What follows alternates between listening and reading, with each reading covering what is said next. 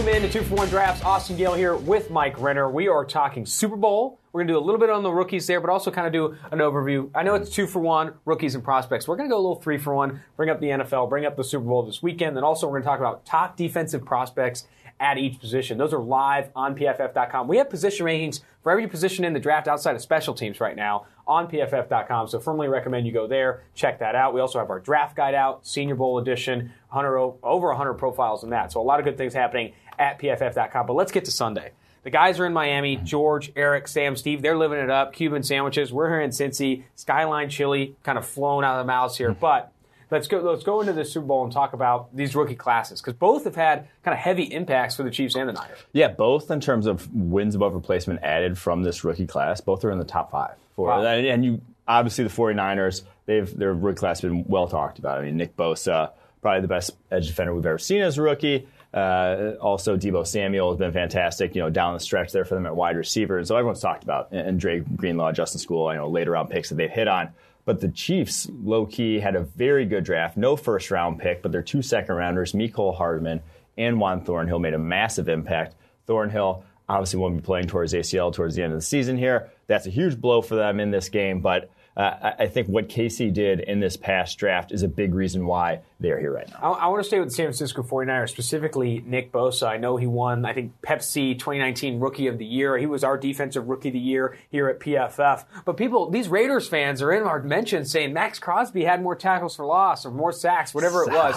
Come on. Talk to the people. Tell them why. I mean, Nick Bosa was on a different level from a pressure perspective, how quick he won. His pass rush wins were insane. He was also a very good run defender. This guy was a better impact player in all phases than any other edge defender, any other rookie edge defender this year. Yeah, I mean, everyone wants to quote Max Crosby's sack total. Whatever, that's great. Sacks are impactful, but you can flip on the tape. We're capable of doing that and watching each player and noticing, hey, one's way more dominant. Nick Bosa looks like he's been in the NFL for 3 or 4 years now. Max Crosby has games where you don't even see him.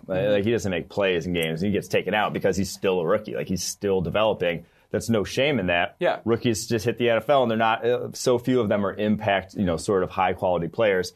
Nick Bosa is one. Max Crosby's still kind of getting there. Yeah, I think, with Max Crosby, the thing is your pressures are more predictive and more indicative of play than sacks. You see sacks do not correlate year over year as much as pressures do. And Nick Bosa is up there. 30 more pressures. And Nick Bosa has been great from a pass rushing perspective, far better than Max Crosby, regardless of what the sack totals say. And now I want to get into the 2 receivers, too. Deebo Samuel, Mecole Hardman, both playing in this game. Deebo has been fantastic after the catch, perfect for Kyle Shanahan's scheme. His route running, also very underrated coming out of South Carolina. He's living it up in San Francisco's scheme. And Mecole Hardman, he's doing exactly what they wanted him to do. Stretch the field, be this big play guy down the field. I was going to say, they both very much speak to why fit matters at the receiver position. We talk about fit for, pretty much every position that's away from the football, that's far away from the wide receivers, cornerbacks. You need to be fit into, a lot of guys need a role that's perfect for them. If you swapped positions and asked Deebo Samuel to do what Mecole Hardman's doing, you wouldn't be as good. Yeah. If you asked Mecole Hardman to do what Deebo Samuel's doing, you wouldn't be as good. Deebo Samuel is fantastic with the ball in his hands after the catch. He turns into basically a running back. I think he is up there in terms of the top 3 most broken tackles after the catch this year of any receiver in the NFL. That is his game. He's very shifty as a route runner, but he's not much of a downfield threat. Mecole Hardman, oppositely, is very much just drags, over routes, deep posts, deep route tree, things that just take advantage of his raw speed, get him the ball with some space, and then watch him, fly up the field. Both those guys have been excellent in their particular roles. Hardman's very much surpassed my expectations of what he could be as a rookie. I thought he was going to be limited in terms of winning down the football field, and a lot of his wins, truthfully, have been from the slot, and not necessarily him beating coverage down the football field, but speed still plays. He's the reason why you still draft speed at the receiver positions, because it just creates so many problems for defenses schematically. If you get a guy like that running dead full on at your safety without any sort of chip on him, you're screwed. You're screwed. And that's what the Chiefs do better than any other team in the NFL, is scheme that up. I think, the use of Deebo Samuel and Mecole Hardman is a microcosm of why on these radio hits all week long, people ask Andy Reid, Kyle Shanahan, who's the better play caller? And they're 1 and 2. Yeah. And in Chris's opinion, I know he thinks that. I think everyone thinks these guys are 2 of the best offensive play callers in the game, because guys like Deebo and Mecole are used to their strengths and limited and not given their weaknesses. They're put in a position to excel. They hide their weaknesses and, again, use them to the best of their abilities. I think I've been very impressed with how each player has been used in each respective offense. Last thing I want to touch on here is, we have that segment on the 2-for-1 Drafts podcast to chug a prospect. I want to chug a rookie here, Juan Thornhill. What was your take on his rookie season? I think the former Virginia cornerback turned safety, had all of this athleticism in the world. I think he really, really stood out for me this season. He was a big part of their defensive turnaround. During the regular season this year, they were just so much more sound over the middle of the field. So many fewer busted coverages, and I think that's one of the biggest things. Is a young safety. You just worry about him picking up the speed of the game. Like, will he be able to? Because it's a lot of reading. It's a lot of sort of mental thought processing. You can be the most athletic. You can be the most talented safety in the world. It's just a lot of information, change from college to pro, and I think he handled that very well. Didn't see him make a lot of mistakes on the back end of this defense, and then the playmaking ability you knew would translate. Like with how many picks he had 8 picks last year at Virginia, former cornerback, like those ball skills you knew would translate. The fact that they hit the ground running so soon. He didn't have the best grade in the world, but I think you're looking at a guy who's probably going to be a top 10 safety sooner rather than later here. With Juan Thornhill, I know something that you say when you're evaluating players is you have to see it. I think he was a very consistent player on tape, but there's a play where he dives in on an out, and then the quarterback pumps the out and goes over the top of him, and he's able to get back into position and make an interception. It's one of the more impressive plays. I think it was a +2 in PFF system at the collegiate level. When you see stuff like that, in addition to the consistency you saw on tape, he tested very well. That's when you can really start to feel really comfortable projecting a player playing well in the NFL. I really do think that. And he was one of those guys where it's just like, he gets drafted at 63, and kind of like everyone's like, that's way too low. Like every single person who watches draft prospects is in agreement that the Cowboys are reeling. Exactly. Right now. The Cowboys are the ones where I think he was mocked to the Cowboys a ton, and they ended up going with the UCF defensive interior. Yeah. Tristan Hill. Yeah, Tristan Hill over Juan Thornhill. Oh my goodness! I mean, they are reeling right now. But it's just like you look at some of the picks in front of him. You got Joanne Williams from Vanderbilt goes to the Patriots at 45. You have Drew Sample, tight end, goes to the Bengals. Don't bring up the Bengals. You're like Paris Campbell goes in front of him. Like you're looking at guys who are. It's hard to say objectively worse when you're talking about the draft because no one really knows. Yeah. But just like. In a vacuum, you're relating those two positions that those respective guys play, and Thornhill's just like up here, and those guys are down here. Like in the draft, drafting need like that over good players will just come back to bite. I want to say something on the draft, too. I still think PFF overall is ahead of the curve in really buying into this fact of positional value. Jelani Tavai. Jesus.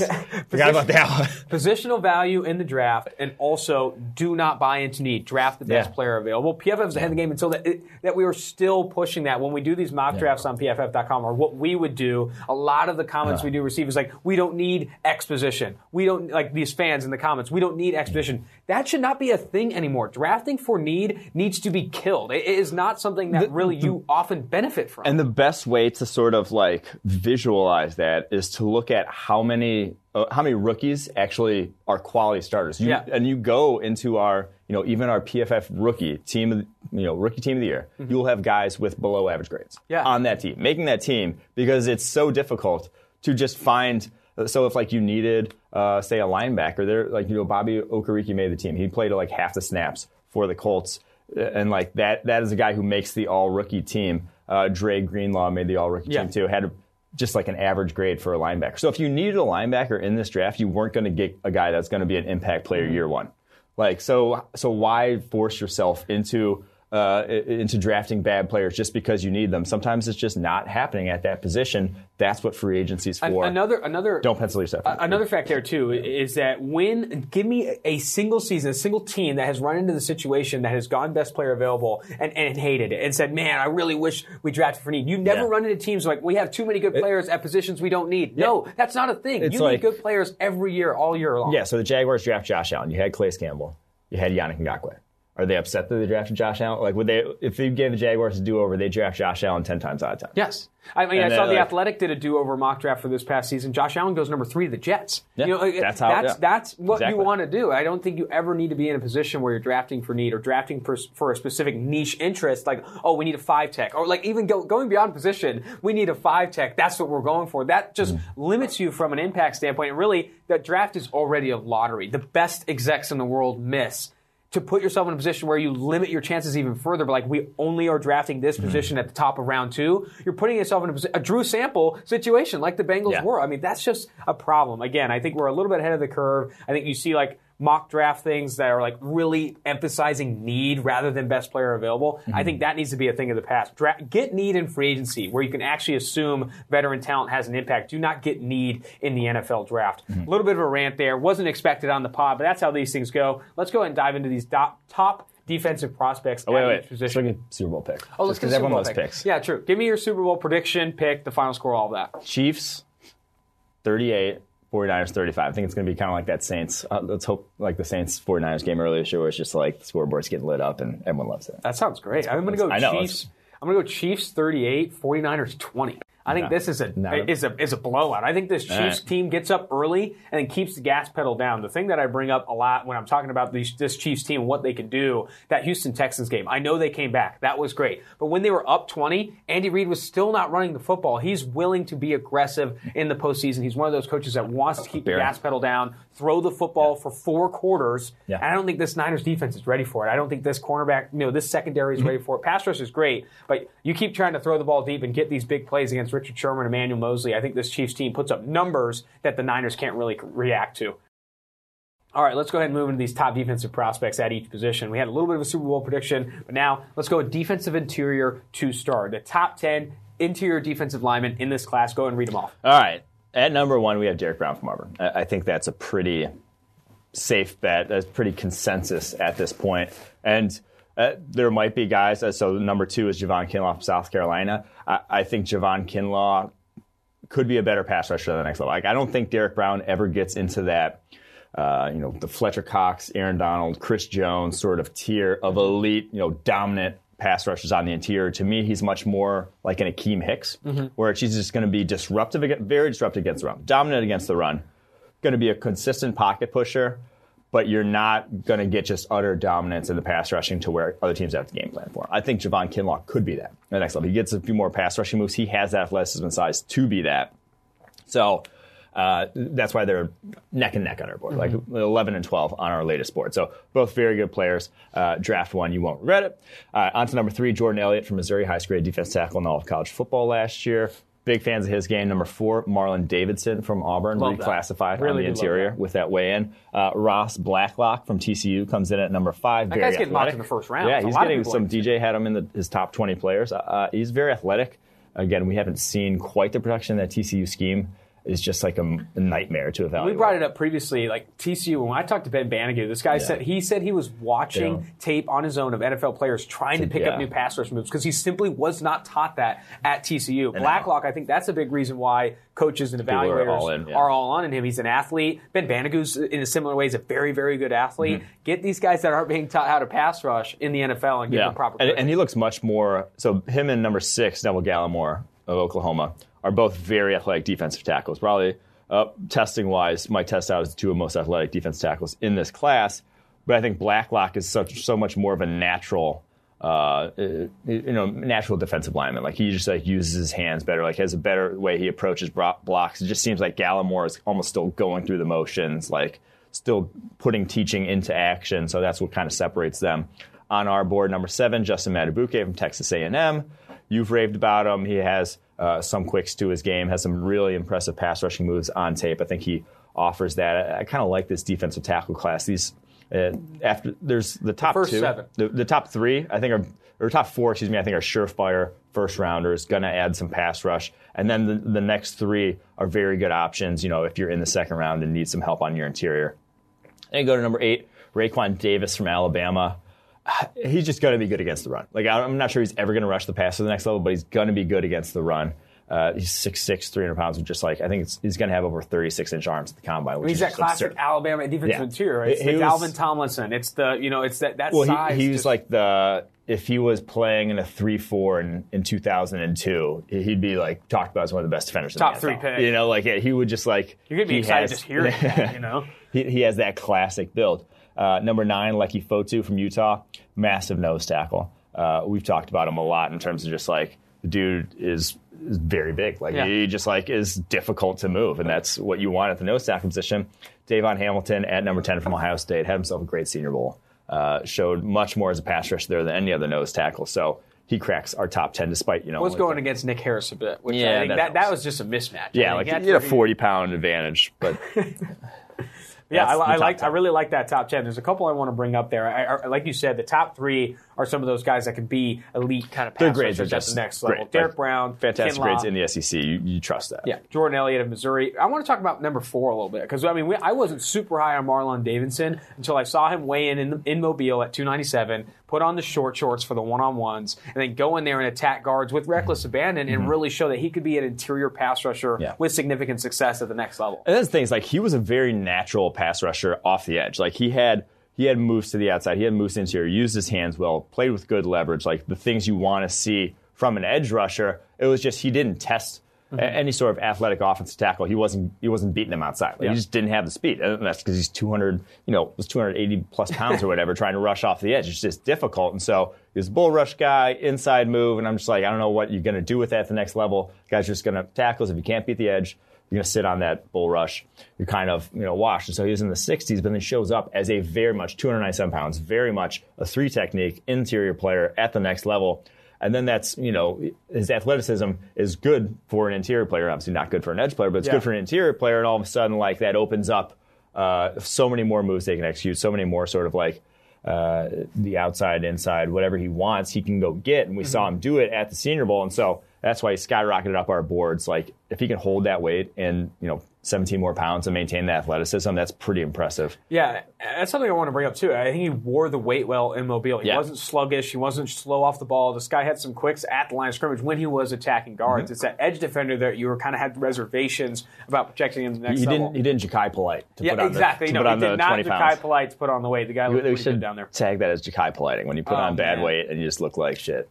And the interview process, oh my gosh. The jaws that dropped at the combine when he was talking about the things he was saying was insane. Yeah. Like, I never seen anything like that, to be honest. And then you find out he was addicted to Swedish Fish for a little bit. I mean, that's just a really good backstory for Ja'Kai Polite, I will say. If you're addicted to Swedish Fish, I feel like the first time you try drugs, you're going to be addicted. Swedish Fish is not a good candy. Like, it is not Yeah, good. that's what I'm saying. Like, if you're addicted to Swedish Fish, like, if you have, like, Coke once, you're going to be like, I'm addicted to Coke now too, like, because it's like objectively the soda or the better. drug? Just anything. Okay. Like if you're addicted to something that shitty, like tasting wise, you're gonna you have something good. I mean, next thing you know, all of a sudden, like that's a good point. That's a really, really good point. All right, let's go to number 6, Neville Gallimore. It's not a guy, honestly, we've talked about a ton, but there's a legitimate hive for Neville Gallimore coming out of Canada. I mean, not Canada, but he's Canadian born, Oklahoma grad. Neville Gallimore, though, just first step, out of Canada, fresh out of Canada.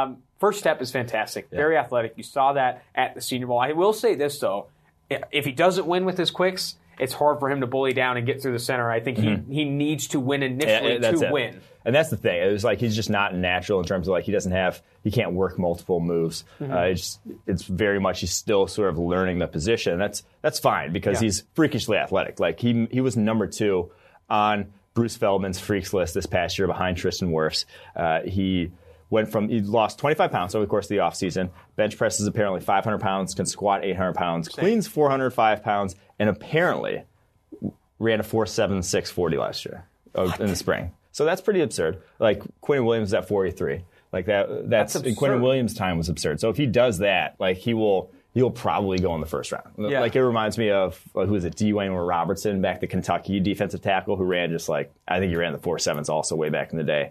Ended up going top 10. Was trash. Like I think not necessarily trash, but just like wasn't worth a top 10 pick. I could see Neville Gallimore having that sort of career in terms of like someone might draft him top 20 because he's going to have absurd testing numbers, and then he's just going to be a fine player. Like, I think he's just a fine defensive tackle. Like I said, just the natural feel for the position, the way to beat offensive linemen just hasn't quite been there. Do you have a comp for Neville Gallimore?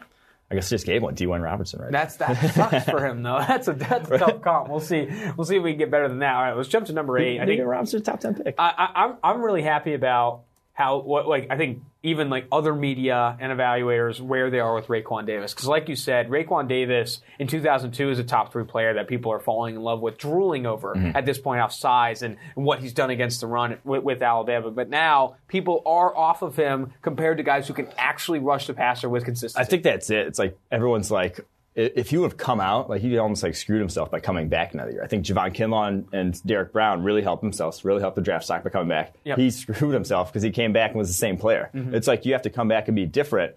Because if he would have just come out after a junior, people are like, oh, these traits, we can mold them, whatever. It might have been a first-round pick. But now it's like, oh, for 3 straight years, you haven't developed at all as a pass rusher? Why? Yeah. Like, why? Like, there's actual concerns. So I do think I haven't had a chance to talk to him. He wasn't at the Senior Bowl. He dropped out for, I don't even know, undisclosed reasons. I think it would have been interesting to talk to him about that, he that needed, development. I mean, he needed to look good in the one-on-ones. I definitely agree. He needed it. Let's go ahead and jump to edge defender. Give me your top 10 of the edge defender class. All right, so number 1, obviously, Chase Young. Do I need to say He's been number 1 since week 2 of last year. Yeah. This guy's been insane. You could see it early on in his sophomore year that he was a different player. 2, and there's a big gap between 1 and 2 here. AJ Epinesa. I like Epinesa's game. I don't want to say he's like capped ceiling wise because I always struggle with that, but I just don't think he's not on the freak level of Chase Young. He's just not quite there. I don't know if anyone is in this class.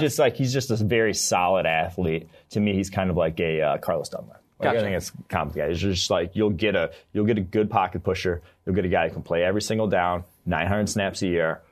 But you're not getting Khalil Mack, that sort of level of edge rusher. Which is a huge drop-off compared to Chase Young. Because Chase Young, you're getting a guy like a Khalil Mack, a Von Miller, a Bosa. I think that Chase Young is that level. I think that's a great comp for AJ Epinesa because Carlos Dunlap has played in the league for a long time now, been very consistent, but he's never been regarded as this high, never been highly regarded as one of the best edge defenders in the NFL. But truthfully, you still draft that top 10. I agree. I agree. People are low on him, but I think that's still very much worth a top 10 pick. You're getting a guy who's just cornerstone. Especially if he checks out in the interviews. I think if he checks out, because Carlos Dunlap, another thing with him is he's a really, really good dude. And I think he's the guy that's very smart between the ears, has been so active in the Cincinnati community. You get a guy like that, too, who can play that position, play along longevity from a snap standpoint, and also be that smart to understand, that stuff. I think is important. All right. Number 3, Curtis Weaver, Boise State, one of our faves. The production just off the charts. We're going to bank on that production, especially and even when he faced better tackles. Yeah. Even when he faced better tackles, was still unblockable. And so, bad body, not the most athletic. We're going to bank on the production over necessarily those projectable traits. But number 4, the guy has absurd projectable traits. Julian Acquar, Notre Dame.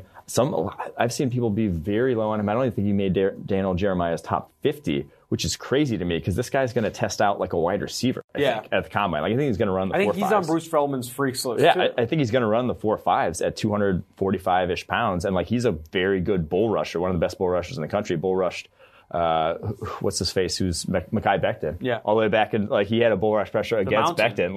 If you're going to do it against a 370-pounder, that's, you're not a lot of guys are going to be able to hold up to the bull rush if that's what you're capable of. So still a big fan of Julian Acquar's game with his athleticism. But then after that top 4, it gets kind of rough. After that, I'm just not a huge fan of this edge class. Darrell Taylor checks in at number 5. He's a lot better down the stretch. He's not anything special, I don't think, athletically. Very strong player, but just he's all right athletically. I didn't hate his get-off, though. I don't think he has a necessarily terrible get-off. He's also 255, so he is on the smaller side of the position. Bradley Anai checks in at number 6, another guy just kind of limited athletically, very good hands. Worry about him being capped is going to be, it's going to follow him around, very much so this draft season. Do you have a good comp for Bradley Anai? Again, it's a guy who's limited athletically, but technically has this high floor because his hands are just so good. And Bradley Anai is going to beat very good offensive tackles with his hands because I think he's that good from a hand standpoint. But thinking about an edge defender that lasts long and pushes that Khalil Mack type of Von Miller thing without the athleticism is rare. I don't see it in the NFL. Yeah, so that one's tough projection necessarily for me. Number 7, Yetur Gross-Matos, Penn State edge defender. He's just, the grades don't match the sort of hype surrounding him. I thought he was a guy who probably should have come back for one more season. And because I don't think he's so freakishly athletic that he's going to be you got to draft this guy in the first round, bet out straight. Like Caleb Von Chason, who checks in at number 8, right behind Yetur. He's going to test like a guy who's okay, yeah, we can fix him. I don't think Yetur is going to test on that level. He has the size and the length, but he's not freakishly athletic like that. And so if he would have come back and dominated offensive tackles, shown he could do that in college, then I think he would have been up into the top 10, 15 sort of mix next year. But I think he is a borderline first rounder at this point with what we've seen on tape, or the NFL will see on tape from him. So K'Lavon Chaisson, number 8. We've talked about him just a ton at this point in terms of the production is not even close to there. Like, not even close. Yeah. He has faced a lot of good offensive tackles. Like, he's not beating up on, he's not facing whipping boys there at tackle in the SEC, and he still, has had some good reps against Andrew Thomas's of the world, against, Jack Harmon in the national championship game, Samuel Cosme in the Texas game, but like, it's like 1 or 2 a game that you see it. And it's like, why wasn't it 5 to 6 a game? Why wasn't it like every play if you're that talented? He should have came back. I still think K'Lavon Chaisson should have probably came back and then been like the number 1 edge defender in 2021. Potentially. He could have reached that kind of ceiling. There's a handful of guys on this defensive list that we'll talk about that I think should have come back to school. And but like, very much could have made a ton of money. K'Lavon comes back, but he might still similarly be a top 20 inconsistent. pick. Like if K'Lavon came back and was similarly inconsistent, man, that would have been really, really bad for him. Yeah, it's a bet, and I think if he still goes top 20,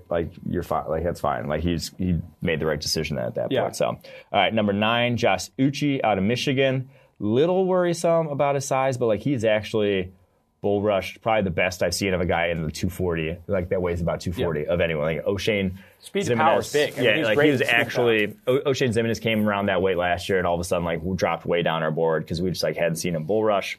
Didn't do it at the Senior Bowl either. Josh Uche actually like has bull rush. Like, he has that in his arsenal, has the power has like the juice to do it. So he stays in our top 10. And then number 10 is Terrell Lewis from Alabama, who I'm just not super high on either of the Alabama edge defenders. I mean, Terrell Lewis, when he weighed in, long arms, cut to the gills. I mean, this guy looked fantastic. Looks great. I think he'll test well too. Yeah. The problem is he does not play great. I would say even more inconsistent than K'Lavon Chaisson in terms of how he wins as a pass rusher. It's just inconsistent, and even when he does win, it's not uber impressive. I hate to use uber impressive. I don't even know what the fuck that means, but here we are with Terrell Lewis at number 10. Yeah, uber impressive was tough for you. I don't say that ever again. I'm not going to drop that one again. All right, let's go. I want to talk about some specific guys on that top 10. Yeah. A quick thing on Curtis Weaver. This is kind of where I hope for him. He needs to test well if he's going to go high in this draft, but I kind of I think he needs to not test. So to go high, I'm not sure there's anything to do. I don't think he'll test off the charts. But he needs to, for us to still be like, hey, Curtis Weaver's still a top 3 edge defender, just at least get to like average athletics. Yeah. Like Zadarius Smith had pretty rough testing numbers coming out of Kentucky and turned into one of the best. But they were like at least still average. They weren't like 4.9. He was like a 4.8. Yeah. Like, and it was like testing good, not great for Curtis Weaver means he'll likely slip into the second round, maybe a little bit deeper in the second round. But then I think he has that opportunity to really live above that expectation. So let's go to number 4, though. Let's jump to Julian Okwara of Notre Dame. We know he's going to, like you said, test like a wide receiver. This guy's a freak athletically. Talk to me about his on-field production, though. I want to hear more about Julian Okwara, what he does on the field, the difference really between a Julian Okwara and a K'Lavon Chaisson. Yeah, so I think the difference is Julian Okwara was inconsistent as well. Like, he had games where it's just like, why is he not getting to the passer? But he also had games where he was unblockable. Like, we've seen it turn on. The Virginia game this year, both the tackles didn't have a chance. Like, he was just winning, dominated multiple different ways, bull rush, like throwing guys. And he is actually, like, I think he's a freakier athlete than K'Lavon Chaisson. Like, that's why I can't, in my mind, like, get around the sort of why people are so high on Chaisson and not as high on Okwara. Okwara, a year older, but Okwara was more productive as a junior than K'Lavon was as a junior as well. Had 61 pressures. I think it was 6th most in the country as a junior. Like, he was still getting the job done last year as well. So this one doesn't really make sense to me. Like, I think he is just objectively the better prospect at this point with what we see on the football field and the athleticism. I don't know. We'll see when they both test out at the combine, but I would not be surprised if Okwara's numbers look better than Chaisson's. You know what I could see in this process, this draft evaluation process, him being a late bloomer on boards. Guy who's going to go into February combine and then he's going to blow it up. We're going to go back to the tape and then find that man, I really do like Julian Okwara, and then he's going to start getting mocked in the first round. I could see that 100%. Similar to like, but I don't think they're the same player even close, but like Montez Sweat. When he tested out, people were like, oh my gosh, Montez Sweat. Here we go. I'm on Montez Sweat. But the problem with Montez Sweat's tape, you never really saw him beat good offensive tackles, and you never really saw him win other ways than his speed and anticipated get off and things like that. With Julian Okwara, I think he has different moves than Montez Sweat. He looks like an athlete. Like Julian Okwara moves like an athlete. He drops into coverage. He's had some picks over the course of his career. Very much reminds me of Brian Burns just last year. Now he's actually a better bull rusher than Brian Burns, but very much reminds me of that in terms of just the dudes look like they're tight ends, not edge defenders. Yeah. All right, let's go to off-ball linebacker. Let's go ahead and jump to the top 10 list from off-ball linebacker. I know Isaiah Simmons of Clemson is number one in a similar manner to Chase Young, in that the number one guy at this position at edge defender and off-ball linebacker is tiers ahead these next few guys. But walk me through 1 through 10 at off-ball. Yeah, number 2 is Troy Dye from Oregon. He's just been so productive. 4 years of production. Very smooth. I don't think he's going to be a 4.5 guy, but he's probably going to be in the 4.6s. Has more than enough athleticism. Has the length also to shut down sort of passing windows. Even with the big mitt that he had on his arm. And that's the thing, is like his grades sort of tapered off towards the end of the season with that mitt, but like he played through it with the mitt. So can't necessarily hold that against him. But 4 straight years now of above average coverage grades for him, which is pretty good production at the college level. I just feel he might not be. There are other guys on this list who other people have higher. Kenneth Murray, Patrick Queen, just have more athleticism, but they haven't been consistently as solid in coverage as Troy Dye. And again, we're going to value guys who we've seen them do it consistently over larger sample sizes because I think that translates better. Yeah. So Troy Dye has done that. Might not have the ceiling of those guys, but he's been very good. Zach Bond, number 3, Wisconsin, the guy who played edge, Wisconsin. We think that he needs. I think the role he needs at the next level is a Dante Hightower, Kyle Van Noy. Just a role where you're blitzing, like you're splitting blitz and coverage on passing downs pretty 50-50. evenly. Like you want him getting after the passer because he does that extremely well. But you want opposing offenses somewhat surprised that he's in coverage. You expect him to kind of be this pass rush off-ball linebacker. And like he's more than athletic enough to play coverage in the NFL. I think he's going to run 4.6 sort of guy. Mm-hmm. Like he is athletic, but he just hasn't done it quite yet. And I think maybe down the line he could be even more, but utilize more on coverage. But his pass rushing and his blitz ability, you want to keep that there as well. Number 4, Akeem Davis-Gaither, Appalachian State linebacker. The dude is extremely explosive. Like he might be the single most impressive athletically of anyone after Isaiah Simmons on this list. Obviously only 219 pounds. That's not great. I'm all for it, though. I like 219 pounds right now. But he has shown, more so than anyone after Zach Bond in this linebacker group, that he can beat offensive linemen. Like he rushed the passer off the edge for Appalachian State at 219 pounds and had a 82.2 pass rushing grade this past year. Like he had an actual good grade rushing the passer. When I talked to him at the Senior Bowl, this guy was do. eating 6,000 calories a day to get up to 219. He says he's going to continue to beef that up, get to 225 by the combine, I think he's going to test very well. Can you imagine just like eating 2,000 or 6,000 calories a day as like being forced to? This guy, I really do think, because I brought up too, because I talked to a handful of off-ball linebackers in last year's class saying that like, hey, I'm 230, 235, and these teams are not scared of it. They don't care. They play linebackers. He said there are some teams that want more of a 240, 250 type of off-ball linebacker, but there are plenty of teams that want guys at 220, 225. I think that's where, like, Akeem Davis-Gaither, that weight, again, does not scare me. Deion Jones, I think, was 218, 221 pounds, somewhere in that range. I think Akeem Davis-Gaither, do not be scared of that 219. He gets to 225 by the combine, eating 8,000 calories a day, and then runs a good 40, looks great athletically. I'm going to be really, really high on this guy. All right. On to number 5, Kenneth Murray, Oklahoma. Really came on strong second half of the year. This past year, cleaned up a lot of his missed tackle issues from 2018. Very impressed with his play down the stretch. That's why he ended up cracking our top 5. I think top 5 linebackers I all feel pretty good about. I think all are sort of, within the top 50 picks sort of guys. Like I think if you're taking any of these guys in the top 50 picks, I can get on board with that. It gets a little hairier after these top 5. Number 6, I have Willie Gay from Mississippi State, just because the guy's not played a lot of snaps. He has very serious off-field issues. I think he declared for the draft because I'm not sure he would have had a spot, on a role necessarily for Mississippi State if he came back, because he got suspended this year. Like I said, had some off-field issues, only 846 snaps his entire college career. But his coverage grade, 87.1 as a freshman, 90.6 as a sophomore, 90.0 this past year. Like, he is so smooth in coverage, wants nothing to do with taking on any blocks, but like, one has far more value to me than the other. And it's the coverage aspect. It's the can you move, can you do it well enough? And he's very much done it well enough for Mississippi State. So, fan of his game still, but very big, red flags, question marks, whatever you want to call it. Very big ones surrounding Willie Gay Jr. On to number 7, we have Patrick Queen from LSU. A lot of people high on him. I just don't see. He's just very undersized and very inconsistent at this point in his career. And I mean, the production from a grading standpoint is not great. I mean, exactly. Really, really good national championship game, but like you see playmaking ability, but it's almost like you're drafting Devin White the year before. And he's not near Devin White, but it's like drafting Devin White the year before his junior year, where like everything turned on and he was like very good in coverage. It's kind of just like you see it sometimes and you see these splash plays, but you're just like, where is he on a more consistent basis? So Patrick Queen, we're going to be a little lower on than just most people, but still checks in number 7 on our board. Probably, I think he's like 70 something on our draft board. So like still like a second to third round type of player. On number 8, Francis Bernard from Utah. We talked about him a lot.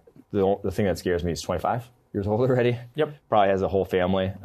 Also threatened to kill a cop, was it? Oh, man. He did something bad at Francis BYU. Bernard? Yeah. Dude, this guy's backstory is kind of out. wild. I mean, it's pretty wild. I think he's going to be 25 years old his rookie year at some point. Some big red flags also himself. That's why he's out at number 8. Number 9, Logan Wilson from Wyoming. And number 10, David Woodward from Utah State. Really just pumping that West Coast, out west there, down at the bottom of the top 10. But yeah, David Woodward had a great grade his sophomore year back in 2018.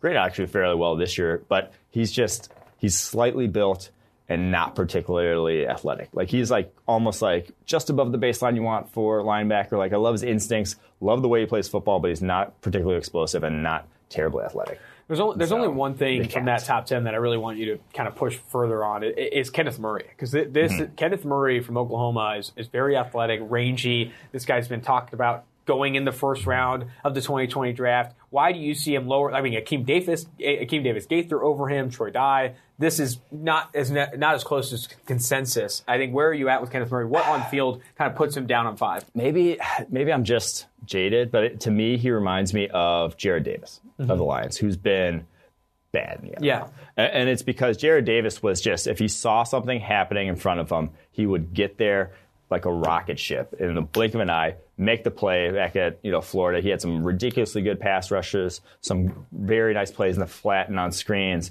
But then, like, if he wasn't consistently reading stuff quickly. And I think that's the biggest thing that kind of changed my mind over Murray was the second half of the year. He seemed like he was much quicker to get, and his reaction time his play speed was definitely speeding up. The mental processing, that whatever, was definitely getting faster. And that was good to see. That never really happened for Davis at the next level. But so that you always saw him be a tick slow to react. And then anything going behind him was just like a nightmare for him. In terms of, and that's still been the case for Murray. He's still getting up a lot of big plays behind him, flipping his hips and running down the field. Is just the ball skills, whatever it is, has not been there for him. So those are the two biggest concerns for me. And again, sometimes it's just tough to get sometimes like former prospects out of your head and not make that comp in your head, not subconsciously. And because there's a lot of reasons why some guys the light switch never flips on, and sometimes it has nothing to do with on the field, and just the fact that someone else has similar issues doesn't mean they're going to be the same guy. Let's jump to cornerback. Top 10 at the cornerback position. Go ahead and start us off. Yeah, so Jeffrey Okudah, number 1, Ohio State. That one's been set in stone for a while. Christian Fulton, number 2, LSU. Some people are low on him. I don't really see it. Like, people are saying he's not going to test out well from a speed standpoint. I'd be surprised if he ran the 4.5, to be honest. I think he's still like a 4.4 guy. I love his movement skills. Still very high on him.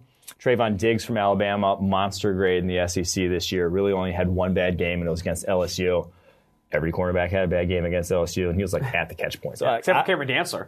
Cameron Dantzler had a good game against LSU. Here in a little bit. Number 4, C.J. Henderson. He's a guy where throw out the 19 tape, go back to 18. What he did as a sophomore is still worth a top 20 pick in the NFL draft. Like his man coverage ability is still worth a top 20 pick in the NFL draft. I don't care if he got beat a handful of times down the field this year with some mental lapses. All right. Number 5, Jalen Johnson, Utah. Distinctive player. I think he's going to be fairly athletic too. Doesn't have necessarily the size profile you want at the position, but he's just a guy who's going to be a good guy's great down the football field. I think he's just a solid cornerback. What's funny, a little anecdote there. I was talking to Michael Pittman Jr. at the Senior Bowl, and I talked about that Utah game. And Michael Pittman's Utah game was insane. Yeah. And he said, I don't know why they didn't bring on that kid, that Jalen Johnson guy, to cover me, because I was lighting it up, and then they never did. And Jalen Johnson stayed on the other side. I thought that I would be interested to talk to Jalen Johnson about that. He must have been maybe pissed, or I don't know. I don't know why he wasn't over on Pittman, because Pittman was burying kids on the left side. So I don't know. Jalen Johnson, I think that was interesting from Pittman. All right. On to number 6, we have Cameron Dantzler from Mississippi State. Love his game. Love his ability to press. instincts for the position, just so damn slightly built. Like everyone has the same concern for Dantzler. Dude's thin, very thin, and it's not going to affect you as much in college. It's not going to show up as much on tape in college. But like when you face a grown man at wide receiver, like him going up against, Julio Jones, is just like he's gonna beat you up. Like it just will. Balance will be a concern when you're 175 pounds and when you look like what he does. You're just not going to. That press ability is not going to translate right out the gate. He just needs to put on some more weight. We'll see what he comes in at the combine. Number 7, Jeff Gladney, very fast, very good ball skills down the football field. A little up and down, has given up a lot of plays. That's a Big 12 corner though. Like that's just to be expected. Mm-hmm. These actually the top 9 here, I feel very good about. So like I'm still like these guys are all very much top 50 players on our board. 8, Bryce Hall, scheme limited guy, but if you play a cover 3, like he's going to not be coveted by anyone. If you're a cover 3 heavy team, if you're the Niners, the Seahawks, that brand, the Falcons, I guess still with retaining Dan Quinn, you're going to love Bryce Hall's game. Yep. Like he has that game. And I'll tell you right now, Bryce Hall could be the smartest cornerback in this class. I mean, this guy is an absolute grinder of the tape. And I think he played wide receiver in high school. He's a former 3-star recruit that he said to me, he's like, when I first got on at Virginia, I knew that I had to be the smartest guy in the room if I was going to play with these guys because everyone was faster than me, everyone jumped higher, all these things. He's like, I have to be the smartest guy in the room. When you talk to him, he sounds like the smartest guy in the room. There's a couple videos on YouTube of him breaking down tape with coaches or whatever it may be. This guy is legit between the ears. I really do think play him in that cover 3 scheme, allow him to lean on those instincts. There's a reason in 2018, before the injury, he led the NFL in forcing completions because this guy gets his hand on the balls. He knows where the ball's coming. He reads eyes well. This year, before the injury, wasn't even. Yeah, I get my hands on the balls too, but I mean, I don't get credit for it. That's the problem. But with Bryce Hall, I think I really do think in the right scheme, again, very scheme dependent, he's going to be a very good player in the NFL. Yes, I agree. All right, number 9, A.J. Terrell, Clemson, torched a bit in the national championship game, has all the athleticism, size athleticism. He ticks those boxes. Like he can move, has all that for the position. Just really wasn't tested a lot at Clemson, and you worry like when the one game he did get tested this past year, it kind of didn't look good. Like his ball skill, him at the catch point needs to improve, but I think he's still very much a top 50 player in his class. And then number 10, Noah Igbinoghene. No, Igbinoghene. Igbinoghene. God. Noah Igbinoghene of Auburn. I looked it up right before, but I feel good about that pronunciation. I like that. Igbinoghene. Burner. Absolute burner. This guy can fly. And again, I've said there's a number of guys on these top 10s that I saw it. If they came back to school, could have been top 15 or so picks. Noah Igbinoghene is one of them. Yeah. I thought he very much has the speed, movement skills, the ability on tape. He's shown as like top 10 at times. Mm-hmm. The consistency, very much not there. Only 2 years of starting for Auburn. So raw player. Over the course of his career, so raw. And like he just like hasn't gotten only 6 pass breakups this year, not a single pick. Like it didn't have a ton of ball production, but like you see some reps where you're just like, damn, that's an Watch. NFL So here, I'll say this about Noah Igbinoghene. Go turn on the Iron Bowl. Turn on the Iron Bowl and watch every snap. Watch it on the All-22 sideline look. This guy sticks with Devontae Smith. Yep. He sticks with Jerry Jeudy. This guy does not get beat down the field because he's fast. He's very fast. I think this guy's a low 4.3s, high 4.2s guy. That's how fast Noah Igbinoghene is. Yeah. So he sneaks into the top 10. He could have been, came back to school, I thought he could have been a top 3 cornerback in this class. And like the NFL sort of, I don't think they necessarily care though about as much as we do about that ball production, about what he, how he actually performed on the football field. So I'd expect him to very much jump some of the guys in our top 9 when it comes to draft day. All right, let's jump to safety. I think what I came away from that top 10 is that this is a good cornerback class. Good cornerback class, I really do like some of these names at 8 and 9, 7, 8, 9, even 10. Dude, Noah Igbinoghene, I'm ready to jump in on this guy on day 2 even because he has that speed. And it needs to be a good cornerback class with the goddamn wide receiver class. Oh, true. You got to counter. You got to counter. Safeties. So. There are some good names on this list too. Let's go ahead and dive into this top 10. Yeah. Number 1, Grant Delpit from LSU. He has instincts for the position and coverage ability you can't really teach. And I love that he's bigger safety at 6'4", 205 or 10 pounds or whatever he's going to weigh at the combine. Like I think that's where the safety position is going, is those big dudes who can match up with tight ends with ease.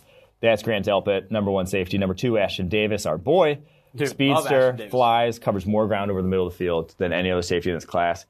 We've heard he's soft by some NFL evaluators, and like he's not a box safety. Like, never play him in the box. No, don't do that. Let him play deep. And he is not soft deep. Like, to me, he's Darnell Savage terms of Darnell Savage, was very physical, one-on-one against, was not afraid of contact over the middle of the field, was not afraid to lay a big hit. But if you put him in the box and ask him to take on a guard pulling, you're gonna be sad. It's not gonna go well. He's just not that type of player. That's Ashtyn Davis to me. Number 3 is Xavier McKinney, Swiss Army knife sort of safety in this class. If that's what you're looking for, he's gonna be number 1 safety on a lot of people's boards because of that. I don't think he has the raw coverage ability of the top 2 guys on this list. That's why we're not as high on him, but he has great ball skills. He's made some very impressive picks over the course of his career. I feel very good about those top 3 guys. If you need a safety, draft one of those. With Ashtyn Davis, too, a fantastic interview. I talked to him a little bit. He was going to go on the podium, and I was like, hey, man, can we talk formally? And he's like, I got some time. I got to get on this podium. And then we talked a little bit informally. He's a good dude. I think one thing I came away with it is this guy is not scared of tight ends. He said, dude, tight ends are the easiest things to cover for me. Because he said, my change of direction is just better. I am better from a change of direction standpoint. It allows him to play with more confidence against bigger tight ends. I'm not sure he says the same thing against Travis Kelce or George Kittle. These guys are a little bit different animals, but tight ends at the college level, look at this tight end class. There are guys that Ashtyn Davis can stick with through and through. Yeah. On to number 4, Terrell Burgess from Utah. 90.4 coverage grade this past year. Great in the slot. Feisty in the slot. Yeah, very much so. He looked like as good as the other corners when he the one-on-ones against wide receiver. Yes. He looked as good as the other corners there.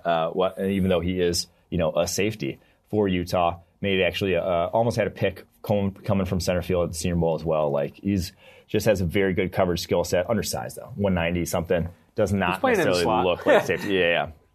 On to number 5, Kayvon Wallace. To me, he's my favorite slot cornerback in this class. And it's where do you slot a guy who's just a full-time slot cornerback is always difficult, in terms of how much do you value it.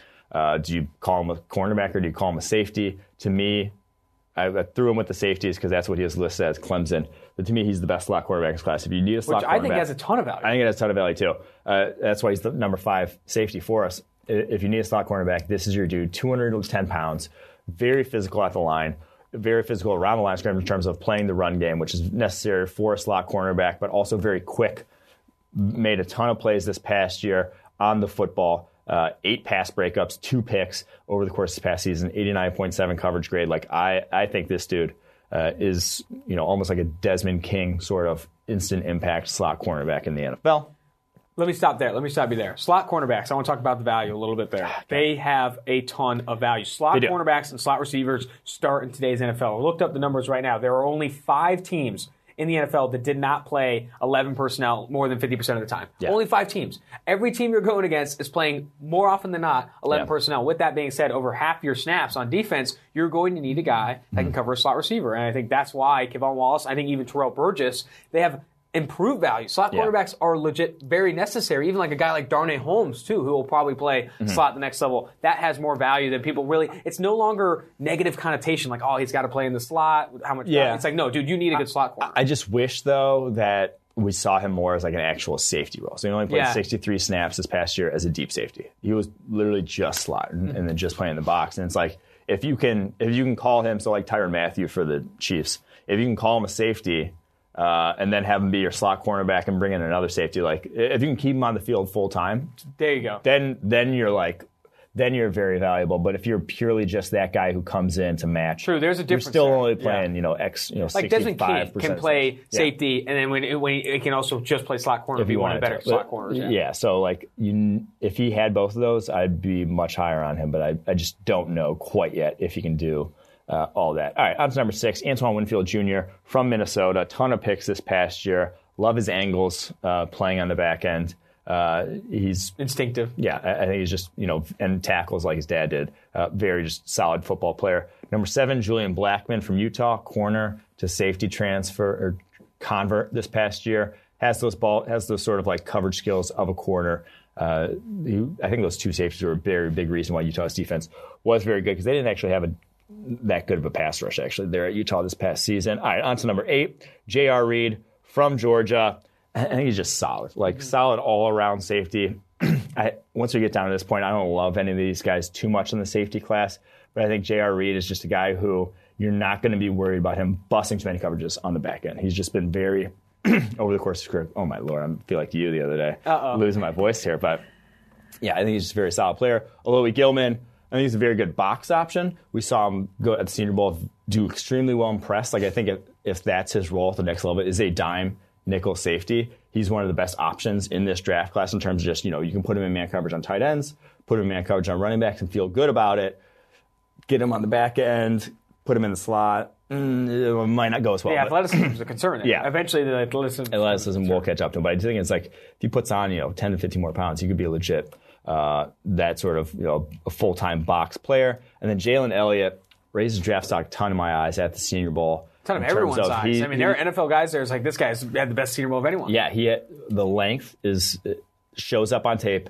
His ability to play the catch point very much shows up on tape. Like, again and again, he just can get around wide receivers, tight ends, get around, break balls up. I think he's been fairly productive over the course of his career. 2018 had a big grade. Not so much this year. He's not the best athlete. I don't think he's going to test well whatsoever, but I think he'll just be a solid tackler and another guy who I think if you match up in man coverage against tight ends, you have sort of a weapon there. Mm-hmm. I think so. Takeaways there, and this is the last takeaways before we wrap up the podcast. The first three safeties are game changers. These guys can be game changers at the next level, be kind of somewhat versatile. After that, you're looking at slot cornerback converts, guys that are going to play in your dime. You're not going to love what you're picking at safety after Xavier McKinney of Alabama. I think Terrell Burgess, though I think you'll love what he can do. Very he much can't role do the same. Guys. Yeah, very role specific guys, and you have that at the cornerback position too. Like Bryce Hall has to play in zone. I mean, there's going to be guys that you've got to kind of be more scheme dependent, but I think with the safety class, that's even more so after Xavier McKinney of Alabama. That's going to do it for the 2-for-1 Drafts podcast, a little Super Bowl preview, and also those top 10 at each defensive position. We'll be back Tuesday. We're doing 3 podcasts a week now with 2-for-1 Drafts. You can find us on Spotify, Stitcher, and Apple Podcasts. Again, this is Austin Gayle, Mike Renner, 2-for-1 Drafts.